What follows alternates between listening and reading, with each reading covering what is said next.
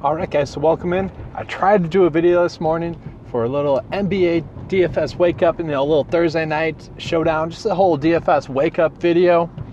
Didn't happen. I don't know, the program wasn't working, so I figured, let's just get that audio cast out to you guys.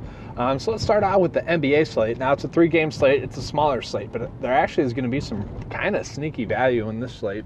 Let's start off with the centers actually. So Paul Gasol, he has been ruled out. Jokic looks like he could possibly be out. And then also Alex Len looks like he could be possibly out as well.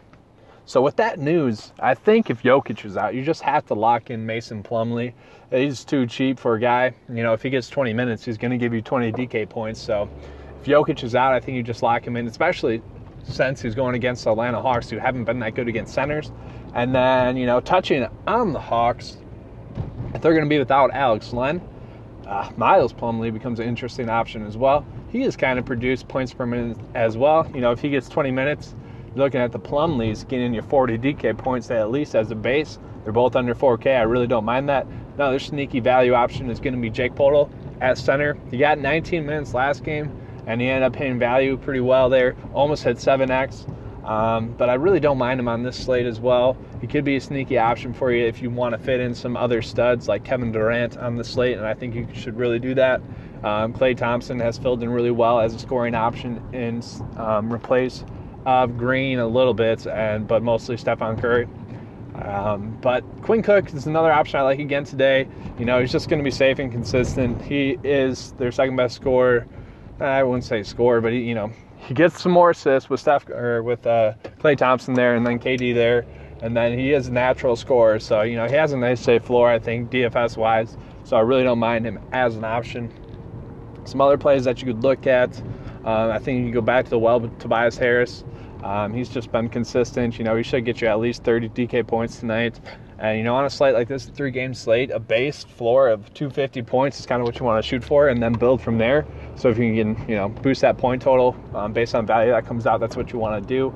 Montrezl Harrell. Now, this was an interesting play. He's had 3 of his last 4 games. He's had over 30 minutes. It's been like 32, 33, 34, which if he's going to be getting those minutes, he is going to be a nice, safe, easy play for you on today's slate. He's definitely priced too low if he's going to be getting those minutes, so I really like him as well. Another guy that's been really good, 9 straight slates, he's hit value, and that's going to be Lou Will.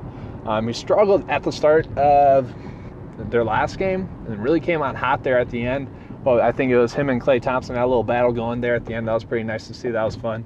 But that's kind of the breakdown of who I'm looking at so far this morning. Now, news could break later on in the day.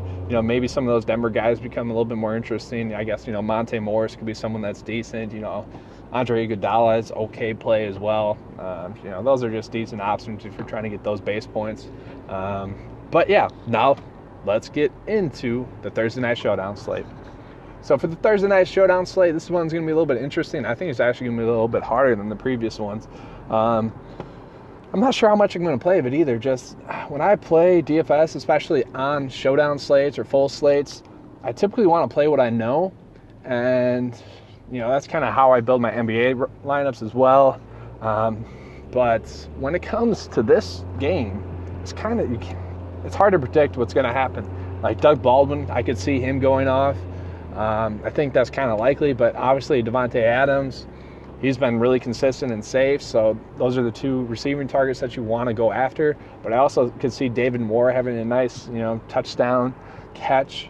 And then Marquez Valdes-Scantling, he's probably the cheapest of the receiving options that you can go with. That's actually going to be a safe play. You could definitely score a touchdown as well. Jimmy Graham, revenge game, I'm probably not going to go down that street. He could produce. He was pretty consistent for a while there until last week. He only saw 1 target last week, which was kind of surprising. Maybe they try to get him more involved in this game because it's not going to be as easy to run against the Seahawks as it was against the Dolphins. So maybe you want to stick away from Aaron Jones for that reason, but Aaron Jones has been good. Obviously, he's leading the league in average yards per run. So, he's looking good. But the running back that I want to grab is going to be Chris Carson. Now, he has just looked like one of the best running backs in the league. And, when he's been healthy, he's looked like at least a top 8 running back so far this year when he's been healthy. So, obviously, I really like him. And then, I think you got to try to fit both quarterbacks in there. They're running floor. They both probably will get you 30 or 3 points just by their feet. Maybe Wilson scores a touchdown on the ground. But, it's going to be hard to fit that all in. You probably have to get a kicker in there. And then you probably have to get lucky with the tight end. I know Kendricks got involved a little bit last week for the Packers. Then that could be a sneaky option. But it's going to be hard. It's easy to know who you should play. It's going to be Wilson. It's going to be Rodgers. It's going to be Baldwin. It's going to be Devontae. It's going to be Carson. And it's going to be MVS. Now, Aaron Jones could be a popular play. And, he should do well. Maybe the Packers try to focus on the run a little bit more, and that helps you out a lot. But, it's just a little bit more difficult to do well on the showdown slate because you really had to hit on who your captain's play is. I think my captain's play is going to be Chris Carson because I do expect him to tear it up. If he is playing, that means he's healthy. And if he's healthy, he's going to be a good play for you tonight.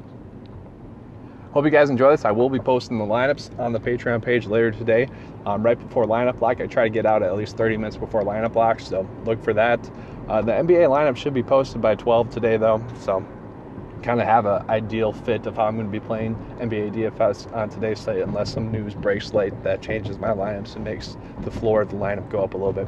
All right, guys, thanks for listening to this. Have a good night, and let's keep cashing.